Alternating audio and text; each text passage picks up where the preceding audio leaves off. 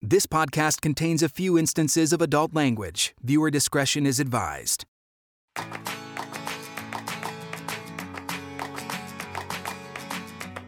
Hey, hello everyone, and welcome to a brand new edition of Florida's Fourth Estate. I'm Ginger Gadsden along with Matt Austin, and we now know who's president. No, we don't. No, actually. We don't. We do know it's not Florida's fault. Okay, Correct. Can we clear that up for once? Correct. In a millennia, nobody's waiting on Florida. Nevada's looking like the new Florida right now. People are actually saying, how in the world did Florida get it right? And the answer is 2000. Yeah, because we got it wrong. we never learned. wanted to be that guy again. All it takes is one time to screw something up like that, and then you just never do it again. So thank goodness we're not the laughing stock or whatever they normally call us. We didn't do something very like Florida man or whatever. Yeah, exactly. But we are. It's kind of like it reminded me of Shaquille O'Neal. Like, you know how he has this glaring weakness? He cannot shoot a foul shot. Florida has this glaring weakness in voting. And it's like Shaquille O'Neal shot 25 for 25 the other night. The whole nation saw it and it's like, what is going on? How is Shaq all of a sudden shooting free throws? It's bizarro world. It's bizarro world. But we are recording this at a time where we still are kind of in limbo with the Electoral College. But, you know, we know the results of a lot of things that happened in Florida. And in Florida, we had 6 amendments on the ballot. One was so important, and we didn't even get a whole lot of time to talk about it because of everything else that's happening in the world. But the one we're talking about is raising the minimum wage. And a person who has been at the forefront of this and pushing this thing forward is attorney John Morgan. And he's kind enough to join us today to talk about the success of that. And it's one of those things where if John Morgan gets behind it, you know it's going to really have some momentum. John, thank you for joining us. I'm glad to be here. Thank you for having me. How are you feeling about? You can call it a success. How are you feeling about that? I feel great. It's a heavy lift because we have to pass it with 60% of the vote, not 50%. So that you guys are in the news business. You know, 60% is a landslide in all elections. So we won by a landslide, even though we only won by 1 point. So. But, you know, a win's a win, however, yeah, we'll take it. I didn't see any candidates winning by 61%. No. Yeah, that's true. That's true. And, you know, when you look at it on the surface, saying that you're going to pay people a living wage, like I think right now the minimum wage in Florida is something like $8.56, I think. And so it's going to take it up to $15 by 2026. And so many people are pissed about it. What is the downside that people are talking about, John? Why are so many people angry about it? Well, the people who are really the angriest about it are the Chamber of Commerce and the people who would like to have no minimum wage.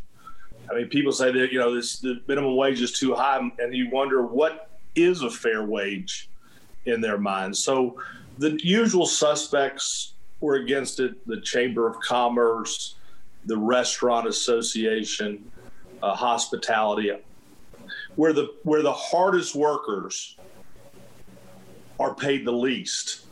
Those employers are the ones most pissed because they were able to get away with paying these people what they would take because they may have not had the education or skills that they needed, but you can't make it on $8.56 an hour. Nobody can, nobody will. Yeah, I think we can all agree on that. John, I'm curious as to your role in this because I know you were playing a big role. It wasn't quite as I didn't see you as much as we saw you when it came to getting the pot amendment passed. You were out there. I still see hashtag pot daddy on Twitter floating out there sometimes. You weren't really the face of the minimum wage, even though you've been talking about it a lot. And I think you probably had to do with some of the funding with this. Tell us your role sort of behind the scenes and in front of the scenes when it comes to getting Amendment 2 passed.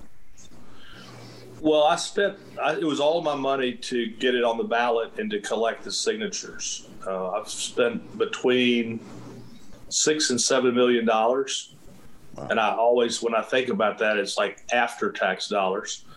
And then I had some help with SEIU and the Southern Poverty, some people and some individuals that helped. But there was two things. One, there was no way for me to go around like I did with Amendment 2 the last time because of the pandemic. I didn't even come back. I live in Hawaii a lot of the year, and I didn't even come back from Maui until May of this year because of the pandemic. It was better to quarantine out there than to quarantine here. And the other thing was, it was kind of like, if they're not going to fight hard, then I don't know if I need to fight hard. With the medical marijuana, I had a lot of opposition, a lot of money coming at me, and so I had to kind of get out there and get as much free media. But the people who were really most opposed to me never put their money where their mouth was, and so I just kind of made a decision to sit back and wait and do interviews and debate, some Zoom debates, but I didn't want to get into a big war with big employers. So I kind of had a more of a stealthy type strategy this time, not to poke the bear. Sure. Okay, so I guess my question to you is, and people are going to think this is totally a softball question, but I really am curious. You're rich, right? Because you just talked about being in Maui. You could be Oprah's neighbor. You're talking to us now, and you're looking at, you have an ocean view, and we know you from so many other things. Why do you care so much about this minimum wage issue? Because you can live your life and it'll never impact you. At all. Well, the reason that I did it is because I am now, well off, but once upon a time I was not well off. I was the opposite of well off. I was in a family where we really struggled, where our parents were alcoholics, our mother left, we lost homes, we lost cars. We lived that life where you lived on the edge and where you sometimes felt hopeless and helpless and powerless. And those are terrible feelings. And as bad of luck as I had there, then I had some good luck later. But even my bad luck has been worthwhile to me because you still remember. You can still taste desperation and hopeless and helpless. And then when you do, I look at life like this. I believe that 99% of everything that's happened to me is luck. Now, some people, oh no, but yes, luck. If I went left instead of right, everything changes. And I always kind of had a mind for business, had a paper route when I was little.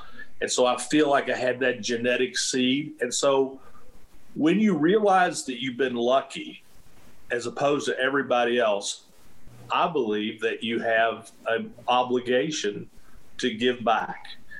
The things that I like are food, water, shelter, medicine, dignity. That's why I wrote all those big checks at the Morgan Hunger Relief Center at Second Harvest, was because that touched my heart, because I could see myself as one of those little boys or girls driving down to get free food.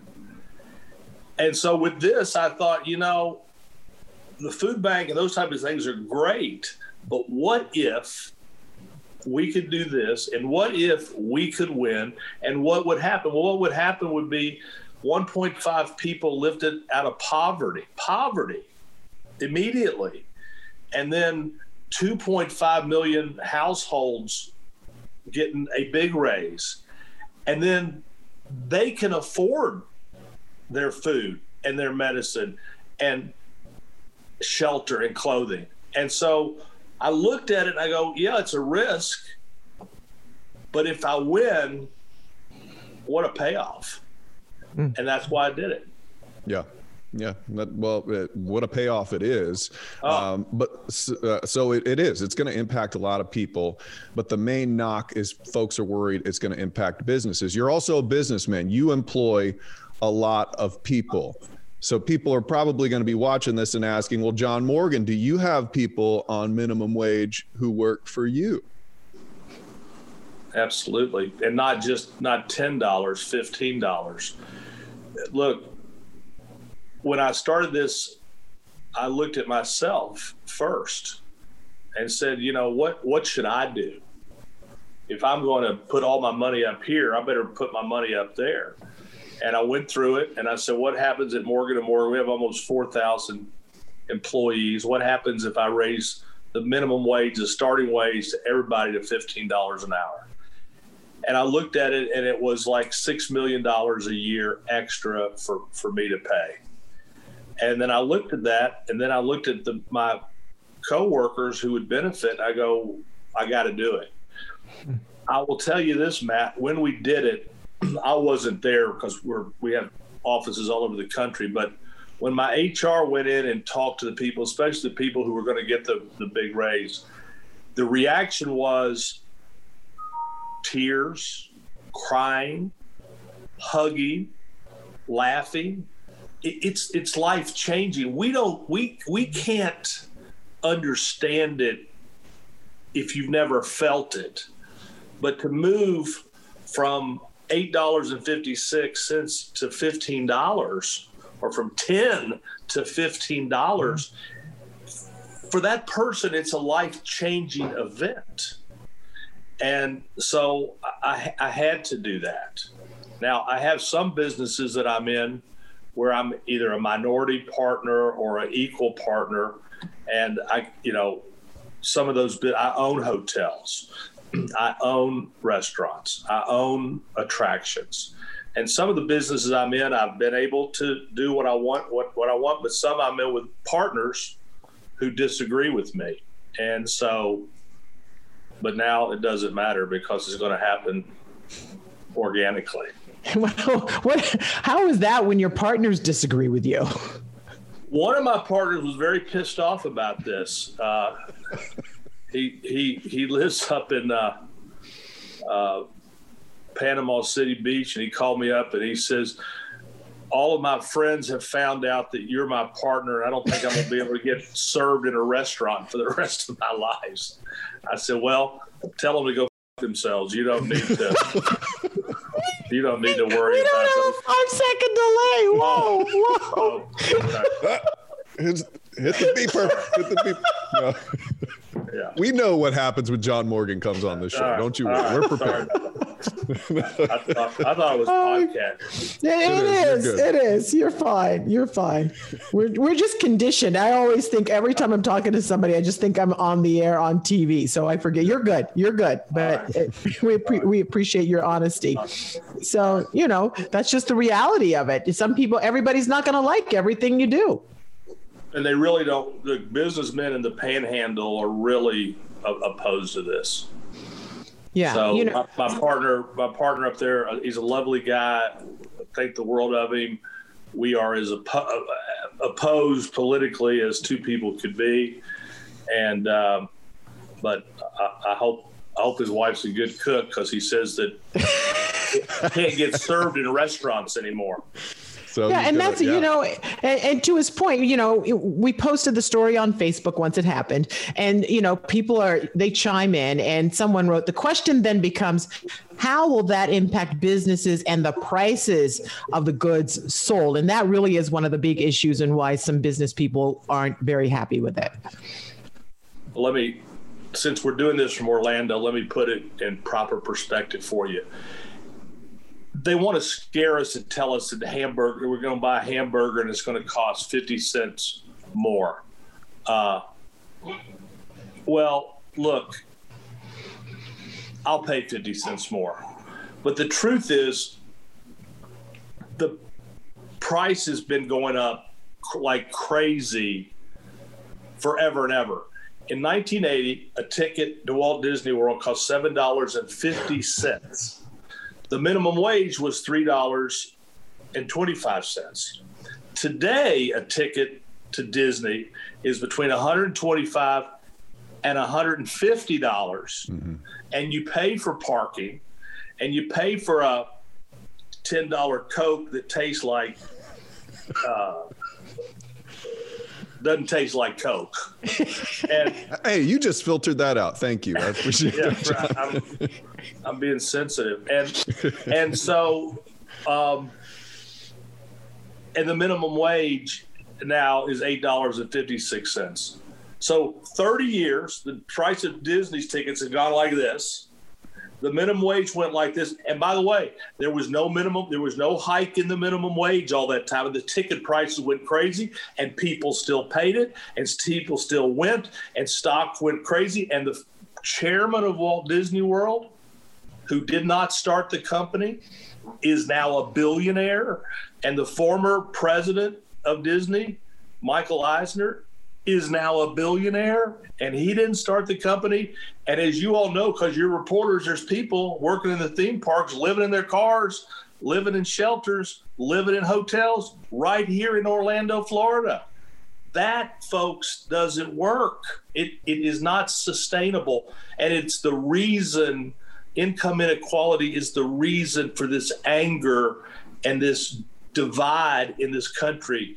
Whether it's the Bernie bros or the Trump voters, they're poor, they're getting poorer, and they're scared to death. Yeah, and that doesn't lead to good places historically. No. That's for sure. Now, last time you were on our podcast, we asked you about, there's a couple funny changes. You were a big proponent of a guy named Andrew Gillum for governor. I told you not to bring that up, Matt. Well, we'll talk about that in a little bit. But also we asked you why you wouldn't become governor or run for office. And you said, I think I can do more the way I am now. Plenty of politicians have come and said, I want to raise the minimum wage. Plenty of politicians have come and said, let's make marijuana legal for medicinal use, and they haven't been able to do it. Are you more powerful in this setting than you would be, say, if you did make it to the governor's office? I don't think powerful, but I think more effective. My son, Matt, I got a Matt too, probably about your age, and he was, he told me, he said, Daddy, only clowns run for political office. That was his take to me. And that was seconded by all my children. But he said recently, he said, Daddy, what you've done, you could not have done this even as governor. You couldn't have gotten this passed. You couldn't have gotten all this done. And what we've been able to do is we've been able to pass the medical marijuana law. We've been able to pass the living wage law. We were very helpful to Desmond Meade in his restoring felons' rights, and we're still working on that with him every day. We've started a bail fund here in Orlando. What we're doing is when people get arrested, a lot of people just sit in jail because they don't have bail money. And what my family has done is we've set up a bail fund to bail out nonviolent people who are sitting in jail for weeks and months because they don't have money. And so I think that I don't think I have power, but I think I have been more effective. And if I'd been governor for 2 terms and I left and I came out and those were the things that we'd accomplished, I'd be patting myself on the back. Yeah, that's pretty incredible. I also remember you saying something about how the governor's mansion's not very, it's probably not as nice as your place in Maui, I would assume. I've been in the governor's mansion. It's iffy. We'll just call it a dump and leave it there. So you're 3 for 3, it sounds like right now. What is the next thing that you have your attention turned to that you say, okay, you know what, this needs to change? I don't really have anything. And by the way, the Florida legislature really hates what I've done, and special interests hate what I've done. And they've made a law now for collecting signatures 3 times, 4 times as hard as it was before. So to do one of these again you would have to have 3 or 4 times the money. You might have noticed that one of the ballot initiatives this time was they wanted to have a situation where to put something on the ballot, it had to pass twice. Yeah. Which makes no sense. Yeah, we're going to have. People voted for that. 53% of the people in Florida voted for this. I'm like, are you kidding me? I want to vote twice. Yeah, it's like if you're going to win the World Series, you got to win the World Series twice. You win the World Series, and then we play it again. And if you lose either one, the other team's the win. I mean, it just shows you. When Phil Levine, my friend from Miami, when they passed a $15 an hour minimum wage in Miami Beach, the state sued them, so they didn't have the authority, they didn't have the jurisdiction. It was wiped out. I mean, they went after Miami Beach. So there's really nothing that I can think of right now that moves me, that I would go out and spend money to do. I can't really think of anything. And so I think what I'll do is, as charities and causes come to me, the things that I like, the things I talked about, I like the Boys and Girls Club and the work that Gary Kane does. This year I've pumped a lot of money back into Second Harvest because, the need has been so great. And so I think what I'll do is just try to find causes, charities that move me at that moment. John, you made some news. It was interesting. You came out when all that unemployment disaster was happening in the state of Florida. And I saw you post a video where you said, I will use my resources and I will sue this company and get all the money back for the state of Florida. We were talking $70-80 million. And you said you would do it for free. And we all were like, really? What? That's a lot of money. And that's a very interesting prospect. A lot of people were mad at that company. Whatever happened with that? Did the governor's office ever talk to you? Where's that? That was Deloitte was the company. It was $90 million. And they actually got more government work after that fact. I mean, look, if you were a private citizen and this company had provided you this, and you came to me and said, look, John, it doesn't work, I would have taken that case and we would have won 10 times out of 10 times. But what you got to realize is Deloitte and people like Deloitte have lobbyists that they pay a lot of money to, and those lobbyists donate a lot of money to the senators and governor and state representative, and the fix is it. They don't run the state like it was their own money. If you had a computer that didn't work, that you bought brand new, you would take it back. If they wouldn't give you your money back, you'd sue them. We said the computer doesn't work. It's $90 million. We're going to give them another $30 million to fix it. Yeah. To fix the new computer. Yeah. And you're like, and this is why most of these politicians, with the exception of very few,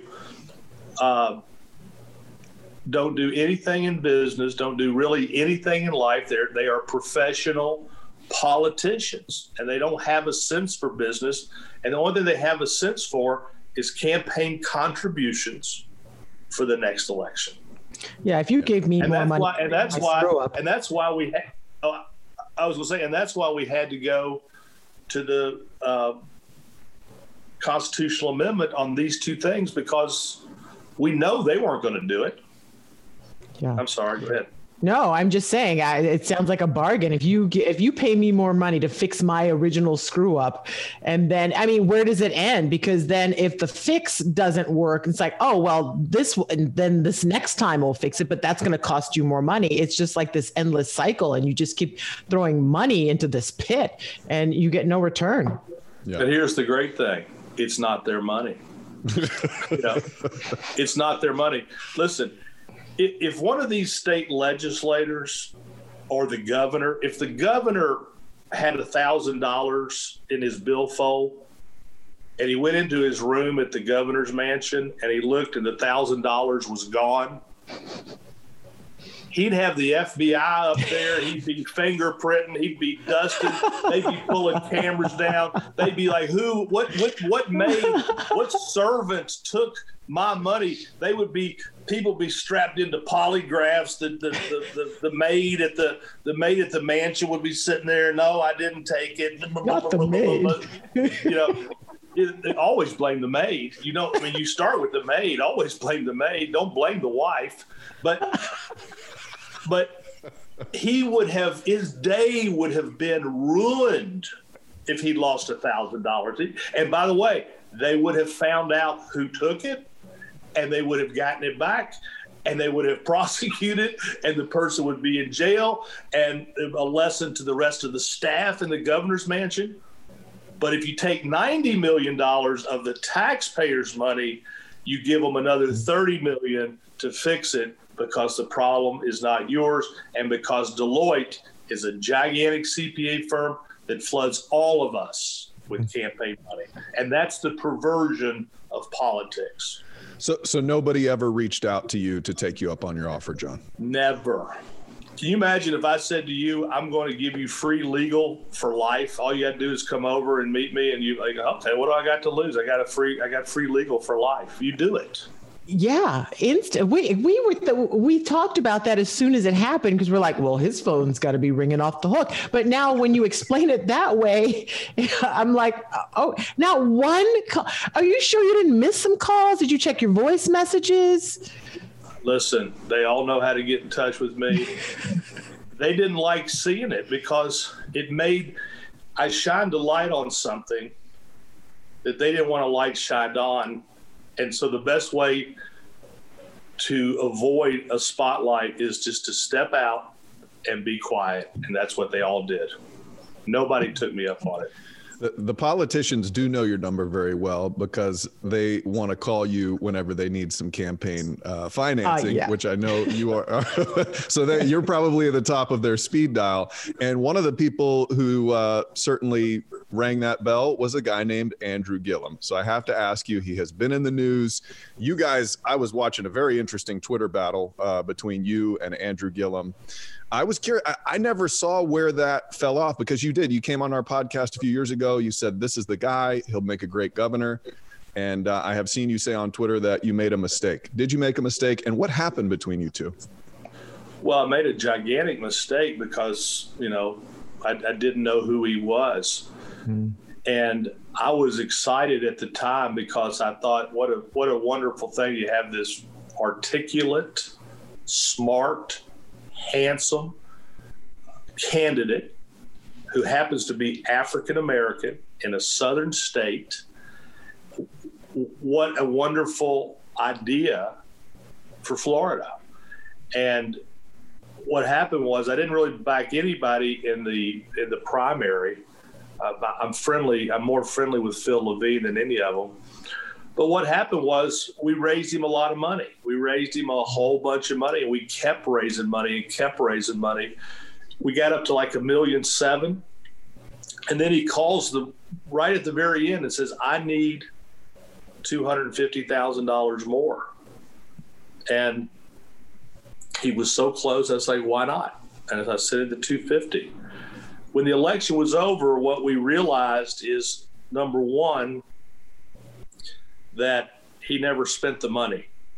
He took the money that he said he desperately needed for a last-minute buy, but he never used it.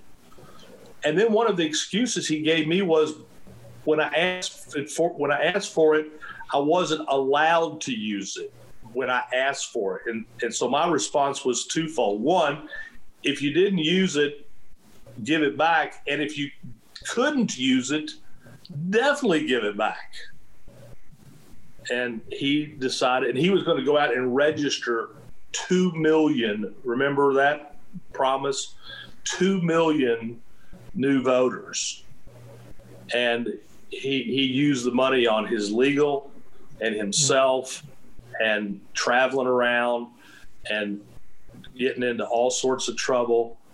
And at the end of the day, the guy has had a meltdown down there in Miami, And I feel sorry for him because I have a real good idea of what's really going on with Andrew Gillum. And what I would say to Andrew Gillum is until he decides to be true to who he is and what he is, that he'll never find peace. You know, he's saying that he's an alcoholic. That guy's not an alcoholic. That whole hotel scene was not about having Coors Lights. Yeah, and I mean, he's come out and said some other things since then, but you guys haven't had any sort of a conversation or anybody reached out to anybody, no? I really, you know, I mean, it's like when somebody is that, I mean, what else can I do to him? I mean, you know, dig up the grave and desecrate the corpse. I mean, dead is dead. And yeah, I'd like to get the money back. And I told him, I said, Andrew, take the money. It was like $3 million. I said, take the money and pay off these felons' fines with me and Desmond. Let's start at the bottom and whittle our way up and register hundreds of thousands of voters. Mm-hmm. Crickets. He wants the money for himself. I mean, it's that simple. And so it'd be like if you all gave me $10,000 to build you a pool, and I just took the money and you didn't get a pool, you're pissed. Yeah, but that happens a lot in the contracting world. So, you know. Yes, it does. Yes, it does. It really does. And you're just the guy to take care of that, aren't you, John Morgan? We have taken care of that. Yeah.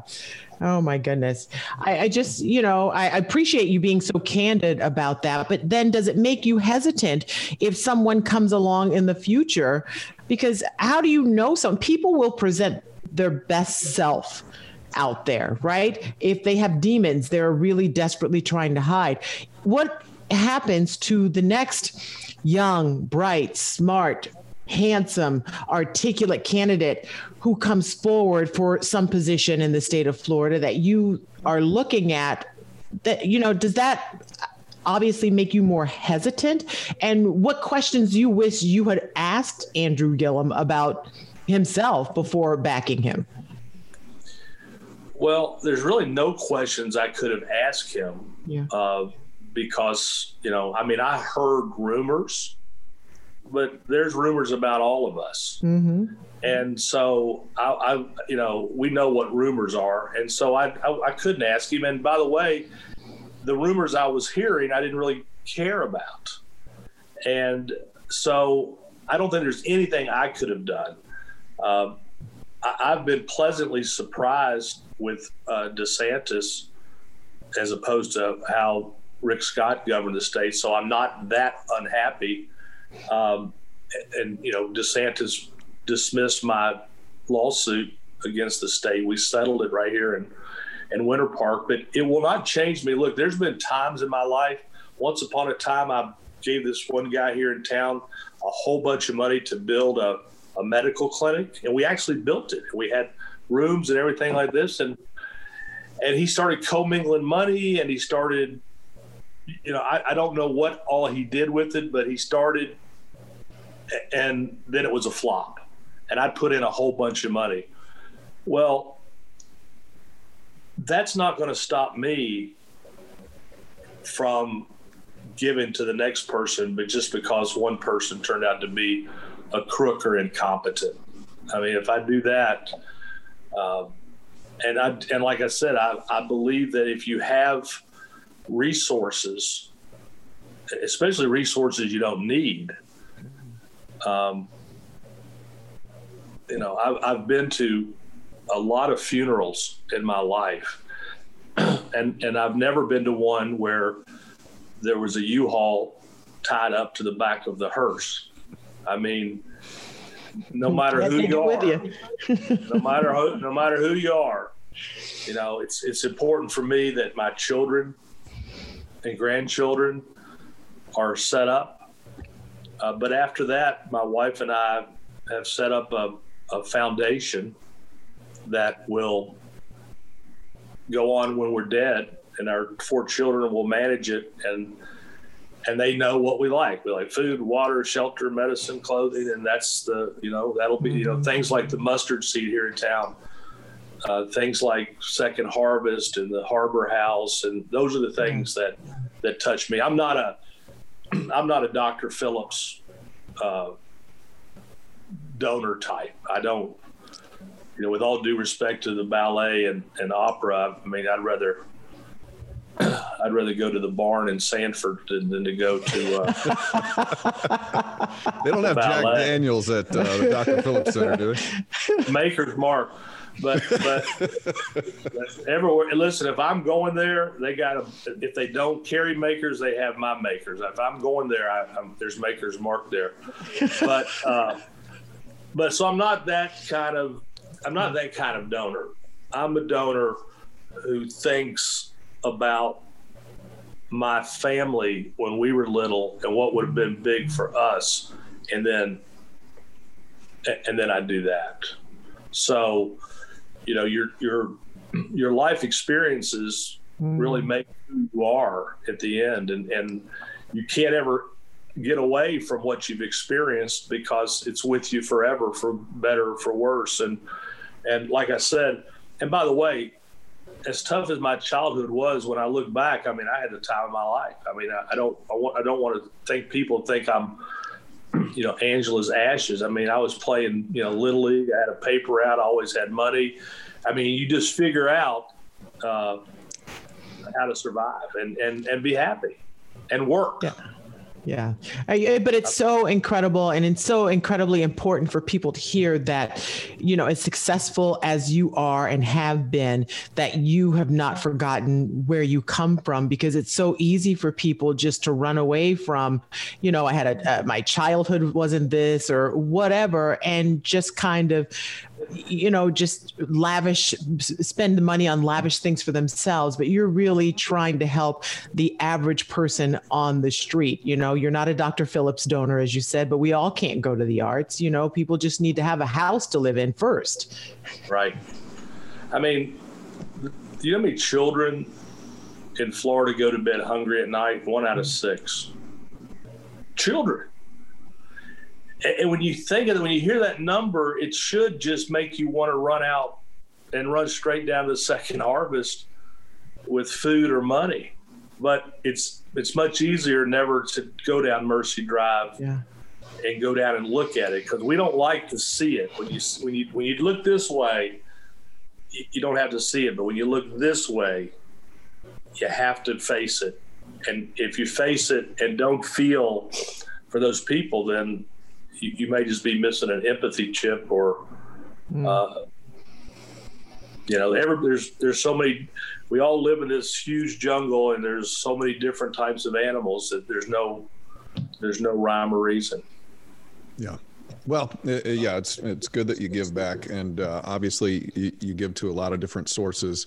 One last thing, we could ask you questions literally all day, but I'm gonna start to bring this train home, John Morgan. All right. Because I'm sure you want to hit the beach today, so or you've got Zoom meetings or something. But we heard a lot about during the Obama campaign, during the Clinton campaign. They were coming to your houses. You were doing dinners. I know it's a different situation from the pandemic. I never heard much about you and your support for Joe Biden. Where were you at with that? What's the story with that? Wow, Matt's sounding a little nosy, but go on. Oh, I'm very nosy. Well, with Joe Biden, I've been very close to him forever and ever. When the final tallies come out of who raised money for Joe Biden, if I'm not one of the top 5 in the country, I'll be very surprised. Last week here at the beach, I had his brother Frank Biden in for lunch. We're close as well. I served him Chick-fil-A and waffle fries. And Maker's Mark. And Frank doesn't drink anymore. Frank hadn't drank for 23 years. But so I'm very close to Joe Biden. We had a fundraiser at my house last May. We raised a whole bunch of money then. We continue to raise a whole bunch of money throughout it. And he's a guy that like I said, I've known a long, long time. I met him through Ted Kennedy, who I became real close with. My son worked for. And he's just one of the most decent human beings that I've ever met in my life. He's had incredible suffering. He's handled it with grace. He believes in God. He's a spiritual person. And he's just a great man of character. So I spoke to his brother Frank this morning. I spoke to Chris Dodd, his best friend, last night. So in the Biden world, I consider myself a very close friend to Biden world, and particularly to Joe Biden. His German Shepherds, by the way, his dog Champ looks just like my dog Emma, and we would love to. We're sorry that in life that we were never able to make Champ and Emma, because that would have been the most beautiful German Shepherd in the United States of America. Okay, that was the most random fact I've ever heard, that you want your German Shepherd to mate with Joe Biden's German Shepherd. The problem is Emma was neutered early, so Emma's kind of, I'd have to undo Emma's, but if you look at Emma and you look at Champ, I mean, they are from the same. They're beautiful. Yeah, they're both beautiful. Yeah. Thank you. I love that. That is great. Now, sometimes you'll see the picture of Emma on the bus going by. I'm like, oh, there she is. There she is. Nobody in this world has ever loved me like Emma. Maybe my grandmother. Or Emma. Those two. Sometimes I look at Emma, and I'm not sure about reincarnation, but sometimes I'm looking at him and I'm going, are you my grandmother? Have you come back? Because you love me so much. You must be my grandmother. And she looks at me almost like, maybe yes. Maybe no. Oh, you know what? People are going to think that's crazy, but I believe you 100%. Honest to God. You look in the eyes. It's the eyes, right? It's the eyes. It's the eyes. Oh, you just tapped into Ginger's soul with that. He's looking right in it. Stuff like that all the time. I agree with Ginger. I believe that dogs have souls, and I believe that dogs are old souls. And when I look at Emma, because my grandmother died before Emma was born, and I'm not obviously certain, but when I look at Emma and she looks at me, there's an incredible connection. Oh my gosh, you're never that just made me happy. You're never going to get that in a television news interview, folks. That is only happening right here. Florida's Fourth Estate. Oh my God, I love it. I love it. What a great way to end it. I am going to be on cloud nine all day, because you say that out loud and people are like, what are you talking about? I was like, I know exactly what he's talking about. Ginger will be like, oh, sorry, go ahead, John. I was going to say, if there's no dogs in heaven, there's no heaven. Correct. And, so. Thank you so much for spending time with us. And thank you for being a champion, especially for the people who are appreciative of that minimum wage issue. And I know there are a lot of them out there. Thank you very much. Yeah, great having you, John Morgan. This has been another edition of Florida's Fourth Estate. Thank you so much for joining us. We'll see you again next week. Bye-bye. Bye. Peace.